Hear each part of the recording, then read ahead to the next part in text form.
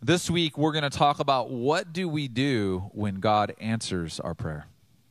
Because I think equally important, it's good for us to know how to wait, but it's good for us to know when God hears our prayer and he provides for us, he gives us this provision that we've been asking for, whatever it is, what is it that we're supposed to do with it?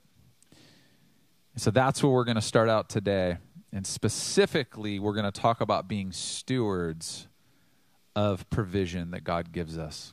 Now, I'm going to define what a steward is. I'm going to define what provision is. Before we do that, I'm going to read this story. And in this story I'm about to read, it's got some things that make you say what? And some things like, I can't believe he would, and some other dramatic moments.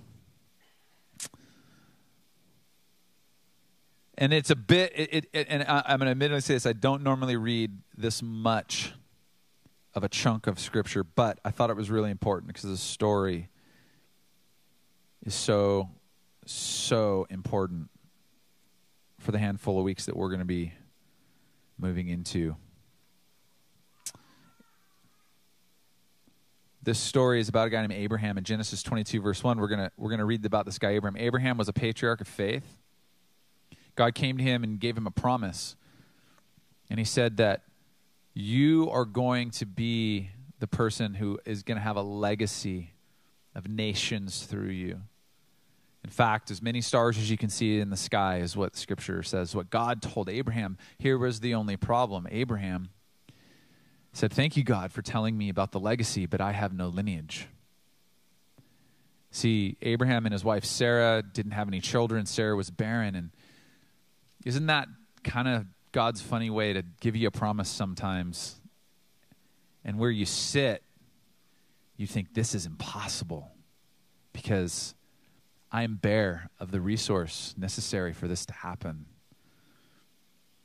But God follows through on his promise and gives Abraham and Sarah a son whose name is Isaac. And God then asked Abraham to do something with Isaac that every time I read this, I cannot wrap my head around. Verse 1. Sometime later, God tested Abraham, and he said to him, Abraham, here I am, Abraham replied. Then God said, take your son, your only son Isaac, whom you love, and go to the region of Moriah. Sacrifice him there as a burnt offering on one of the mountains I will tell you about. What in the world are you talking about? As a dad, like, what? This is my prized possession, the deepest desire of my heart. And we waited. And this is also the thing, this is the natural piece that was needed in my life for the legacy that you promised me, and now you're telling me to sacrifice him. In Abraham's obedience, it says, early the next morning, Abraham got up and saddled his donkey. He doesn't even hesitate. He took with him two of his servants and his son Isaac. When he had cut enough wood for the burnt offering, he set out for the place God had told him about. On the third day, Abraham looked up and saw the place in the distance. He said to his servants, stay here with the donkey while I and the boy go over there. We will worship, and then we will come back to you. Abraham took the wood for the burnt offering and placed it on his son Isaac. And he himself carried the fire and the knife. And as the two of them went on together, Isaac spoke up and he said to his father, Abraham, he says, Father. Now, very smart kid. We got the fire. You got the knife. And you made me carry the stupid wood. You get where Isaac is going? He's like, where's the sacrifice? He says, yes, my son. The fire and the wood are here, Isaac said, but where is the lamb for the burnt offering? Abraham answered, God himself will provide the lamb for the burnt offering, my son. And the two of them went on together. When they reached the place, that God had told him about, Abraham built an altar there and arranged the wood on it. He bound his son Isaac. I mean, I just can't even imagine this. Like, he bound his son Isaac, and he laid him on the altar on top of the wood. I would be a mess right now if I was Abraham. Like, emotionally, I would be a wreck. Then he reached out his hand and he took the knife to slay his son. But the angel of the Lord called out to him from heaven, "Abraham, Abraham," with great exclamation. "Here I am," he replied. "Do not lay a hand on the boy," he said. "Do not do anything to him. Now I know that you fear God, because you have not withheld from me your son and your only son." Abraham looked up, and there in a thicket he saw a ram caught by its horns. He went over and he took the ram and he sacrificed it as a burnt offering instead of his son. So Abraham called that place, "The Lord will provide." Or perhaps you've heard this name before. This is the word in Hebrew is Jehovah Jireh. The Lord will provide. There's such a deep conviction in that. Like, the Lord will provide. Dad, we got the wood, we got the fire, where's the lamb? The Lord will provide. The Lord comes through for him. And he calls that very place Jehovah Jireh. The Lord will provide. And to this day it is said, on the mountain of the Lord it will be provided. We're going to talk about two things today. Number one, what is a steward? And we're going to talk about having a lifestyle of stewardship. Before we get there, understanding the backdrop to the story is that Abraham understood one thing, that he prayed to God and God gave him provision. He prayed and said, "God, would you give my wife and I a son?" And God supplied the resource for the legacy. He gave him a son. And Abraham understood something very well. He understood that he was not the owner of Isaac, that God was. And he was there to steward the resource that he had been provided. Now, before I get into steward and what that means, I want to define for us provision. A lot of times, especially in faith circles, church, spiritual talk, Christianese, you know, all the words that, you know, we say that we don't realize we say, but someone who's not a Christian is like, what? What's that? Stewardship and provision, those are those types of words sometimes. Provision, to a lot of people in faith circles, means money. Can I tell you? Jehovah Jireh, he's our provider. Someone in the room's got $1,000. God's saying right now.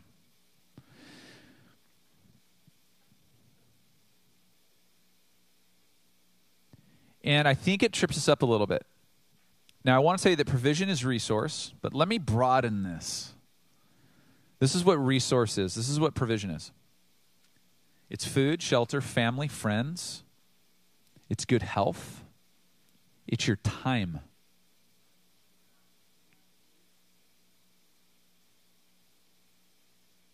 What are you doing with your time?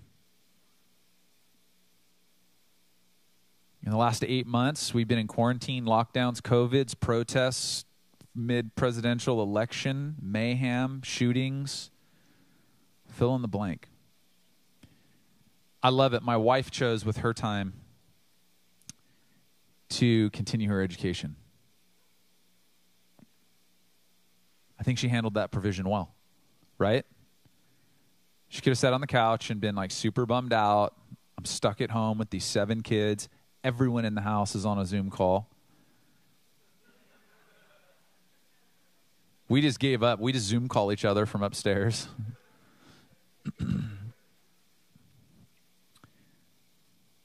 And on top of all that, it does mean finances. Okay? But these are all provisions that God has given to us. Isaac was a provision that God had given to Abraham. And Abraham was stewarding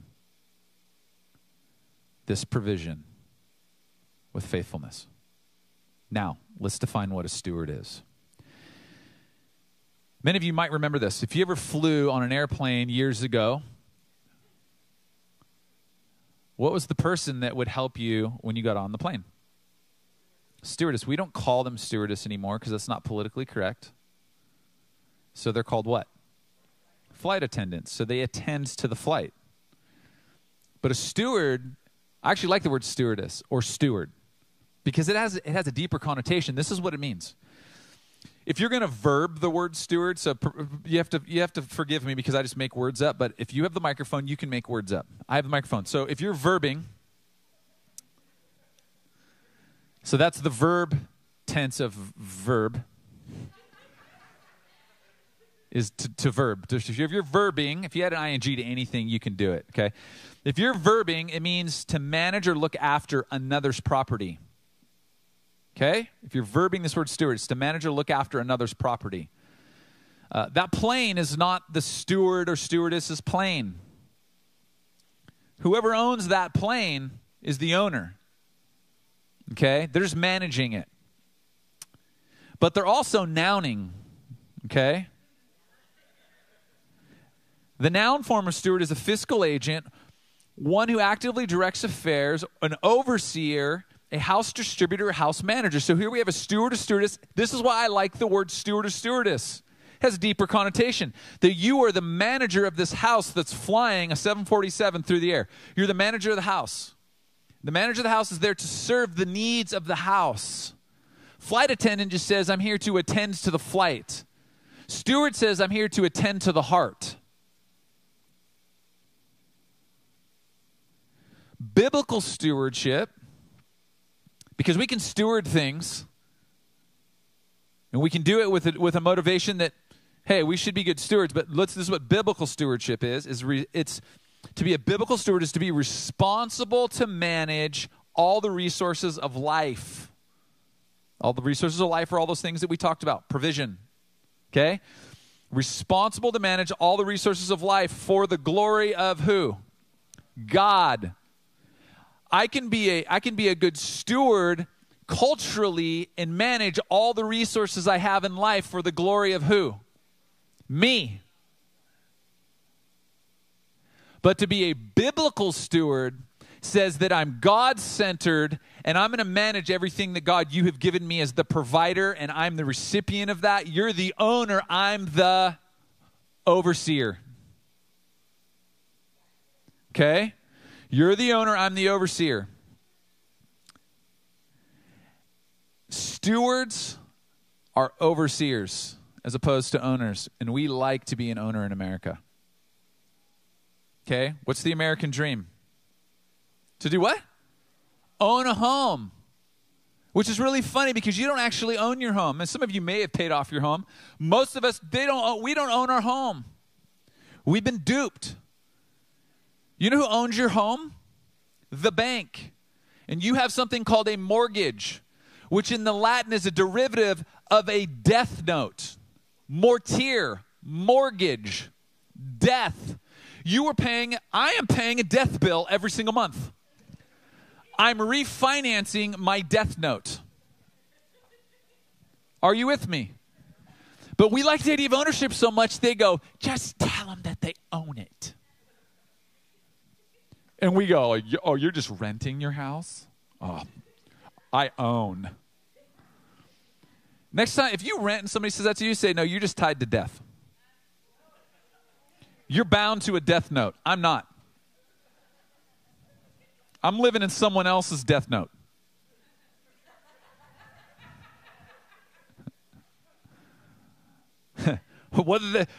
Whatever happens, I'm good. You know? So this idea of ownership is so ingrained in us, we've made it like a constitutional right. Right? We have political parties run on this fact that it's a right, home owner. And there's lots of great things in home ownership, don't get me wrong. But we have put so much focus on this idea of ownership. And let me tell you something. Whether I'm paying a mortgage, I'm renting, or I've paid my house off, I don't own it. Who owns it? God owns it. I am an overseer of all of the resources that I've been given in life to manage for the glory of one. God. So God, do you want my house? Okay. Cool. Why? I don't own it. I'm just the house manager. This idea started in the very beginning of creation with this guy named Adam and this wonderful lady named Eve, his partner in life, his wife. This is what it says.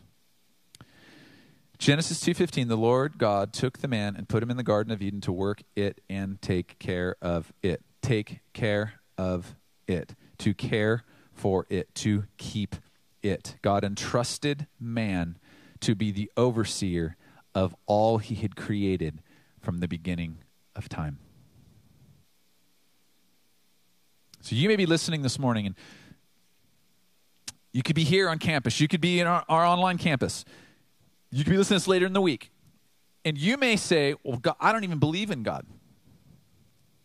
So Pat, this whole idea of biblical stewardship, and this is like, that's great. I'm not a follower of Jesus.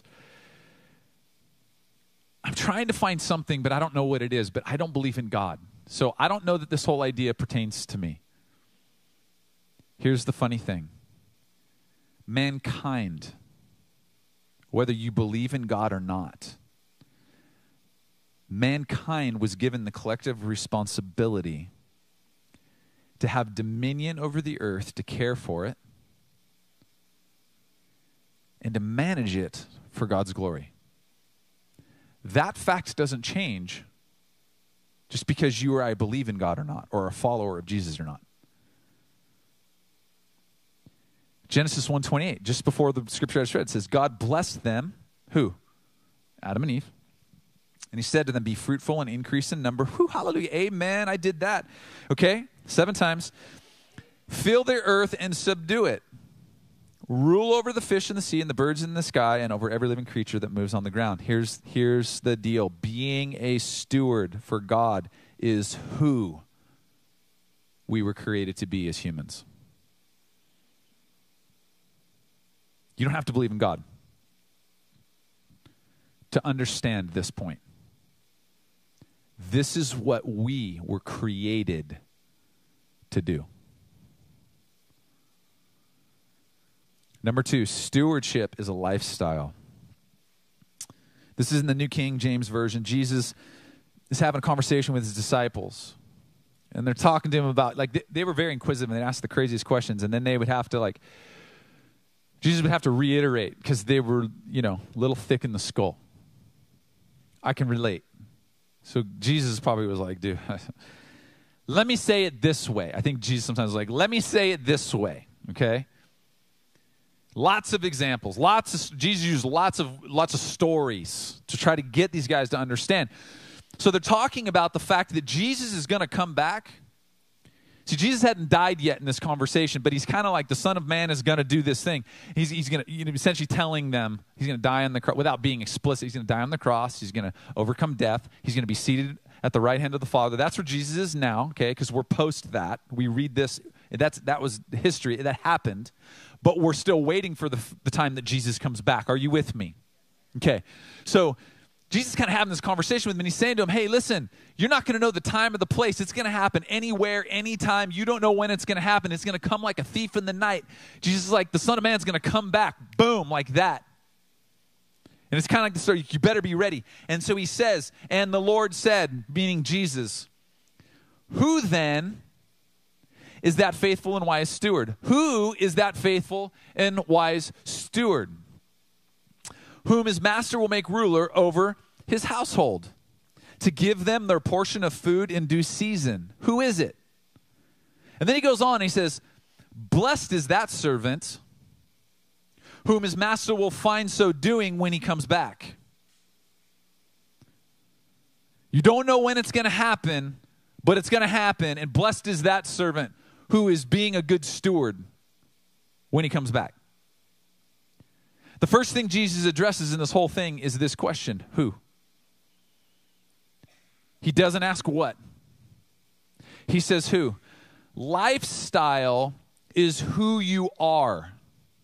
Your lifestyle is a derivative, comes from who you are, not what you do. So when we talk about a lifestyle of stewardship, this is the question of who are you? Who you are will always dictate what you do. Okay, we ask this question a lot to our young. They're in high school. What are you going to do for the rest of your life? What are you going to do? They don't know what they're going to do. I'm almost 50. I don't know what I'm going to do. Can I just be fair? I don't want to answer the question what I'm going to do. I ask all of my children this question. When I was a youth pastor, I asked this question. I've seen the fruit of this question being buried deep inside of people's hearts and them answering this question. Who do you want to be? But what about what? It doesn't matter what. You'll figure the what out when you determine the who. Well, all my friends are doing X, Y, Z. You know, that can be applied not just to high schoolers. That can be applied all the way up until, like, we're empty nesters and we've already retired. And all my friends are, you know, they're buying houseboats in Florida and they got vacation homes. And I want to live like that as a retired person. You're focused on the what. You better answer the who. Who do you want to be? That will tell you what.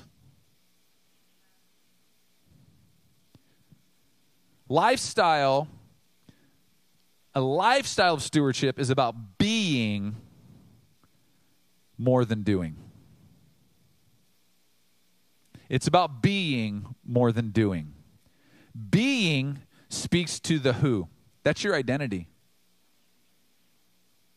Are you being a steward? That would be a lifestyle of stewardship. That's who you are. That speaks to your identity. Are you doing stewardship? You're whatting. There is an action. But did you know that I can do something without being something?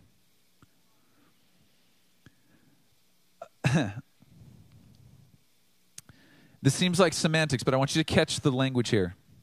I'm raising my children.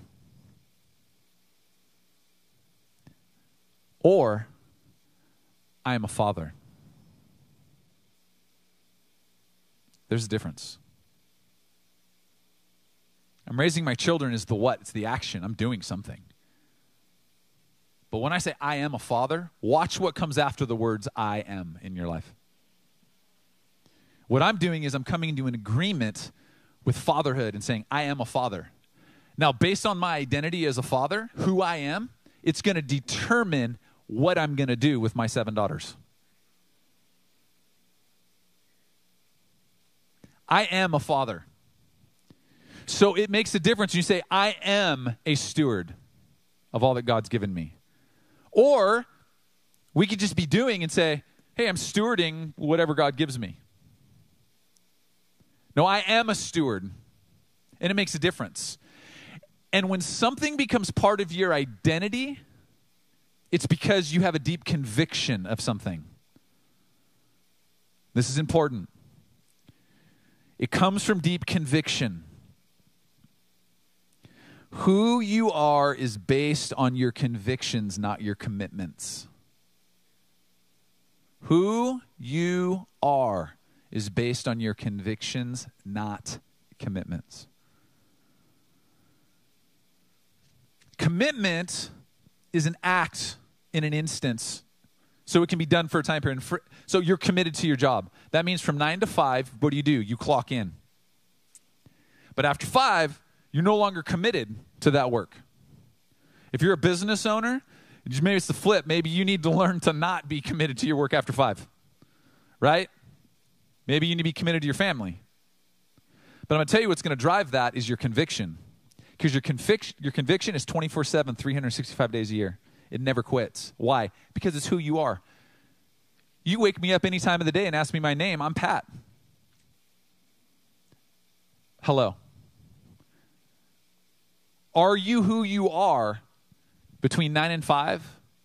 Are you a follower of Jesus for a specific time of the day? Do you take your steward hat off? Do you take your follower of Jesus hat off? That means you're committed, but there's no conviction.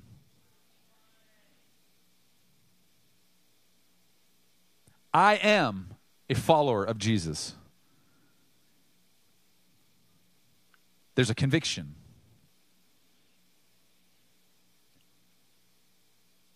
Commitments are an act or an instance, and what you do comes from your commitments. So I'm committed to things, you're committed to things, and we do things based on those commitments. But they're negotiable. Because we move our commitments around all the time, don't we? Convictions are firmly held beliefs. I love this description. A judgment of guilt in a court of law. If you're convicted in a court of law, you're found guilty of doing something. Now, who you are comes from your convictions. They are 100% non-negotiable. Sorry, I'm not going to go do that what? Because I know who I am, and that's non-negotiable.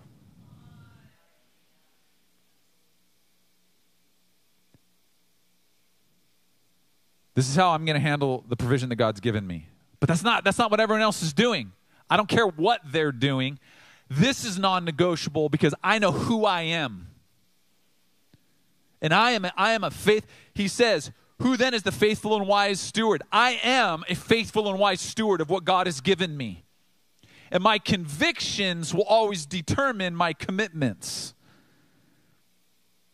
And I love when he talks about blessed is the servant, who essentially I find doing the faithful and wise stewarding when I show up. That's possible because the master should be able to catch the servant doing it any time of the day, because when you have a deep conviction, it's 365, 24/7, it's non-negotiable. It doesn't matter what time you show up in my life, I'm going to be that very thing that you're looking for.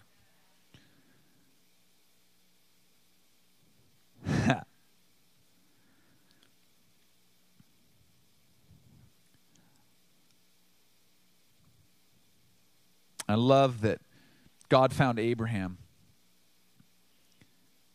in the midst of this, being a faithful and wise steward, evidenced by what he was willing to do.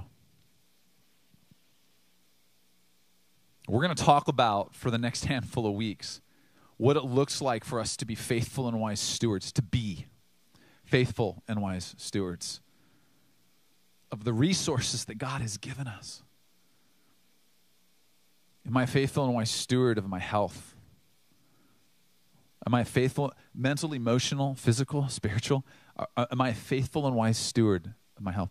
We're going to talk about, am I a faithful and wise steward of the relationships that I have, of the material things that I've been given, of my finances? We're going to walk through these things, how to be, because that's important. We need to know that. But today, what we need to come to grips with is that we need to answer this question. If God wants us to live a lifestyle of stewardship by being a faithful and wise steward, having a deep conviction, that means we will be able to say, God, here I am. Here I am. And what follows is defining. Here I am, a faithful and wise steward.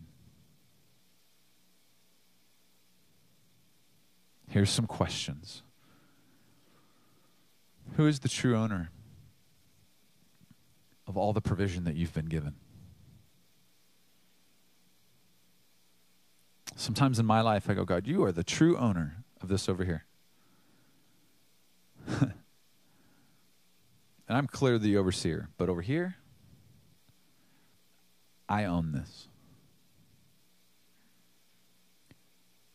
And sometimes we're willing to give ownership to God because just that area of our life is just miserable. Oh God, you own that. I'm always wary of people that are like, hey, I have some free donations that I want to give to the church. And when we first started our church, we had to begin making a disclaimer. We are not a junk drawer. If you don't want it because it's beat up and old, why would you give it to me? Is that your best? And sometimes we do that with God. We're like, well, God, this isn't my best, so you can have that.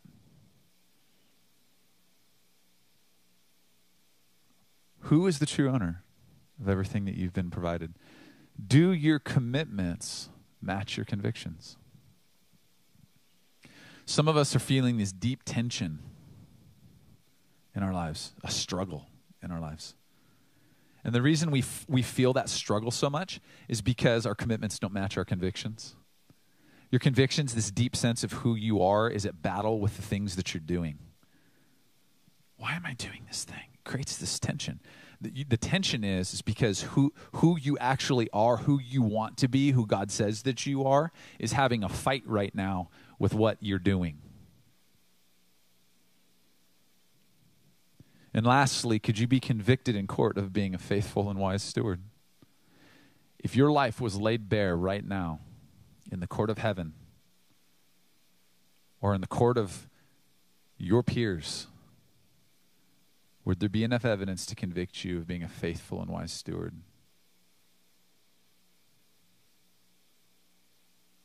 Does your employer, employees, your friends, your family, your kids, your neighbors, would they be able to stand as character witnesses for you and say, 100%, that's who Pat is? Or are they going to be left in a lurch because they're going to be like, I don't know, actually, that's news to me. I had no idea, because based on what Pat does, it seems like he doesn't have a very deep conviction. It's a deep question. Why don't you join me in standing? Let's pray.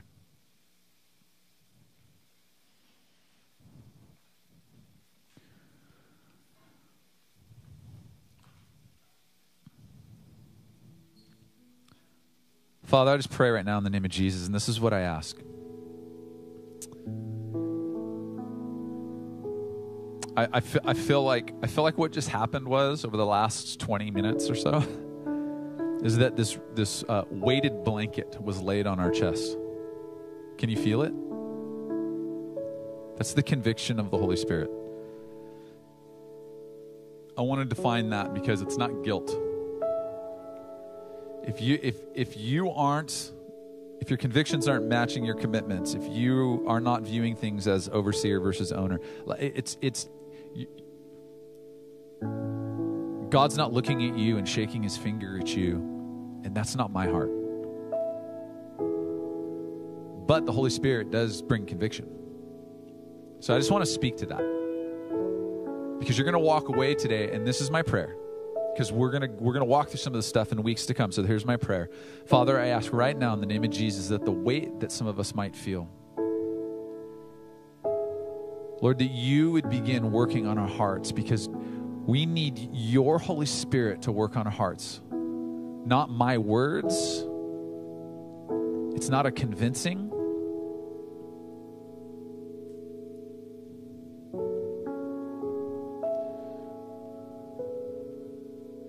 God, we need the heart work of being as opposed to the hard work of doing. And so do work on our hearts. Prepare our hearts for the next handful of weeks. Prepare our minds. Prepare the relationships around us to have maybe tough conversations. Maybe your conviction is going to lead to some things in relationships around you that need to change. That based on what God wants to do in your heart in terms of conviction, it's going to change your actions. And there's going to need to be strength in that and courage in that. But conviction will give you the strength and the courage. So God, prepare our hearts. Today, let us leave here and take inventory of our lives. Take inventory of what you've given us and answer these key questions. Because God, you have created us, all part of humanity that you created. You created us to be overseers with what you have ownership of. We thank you. Thank you for being gentle, God.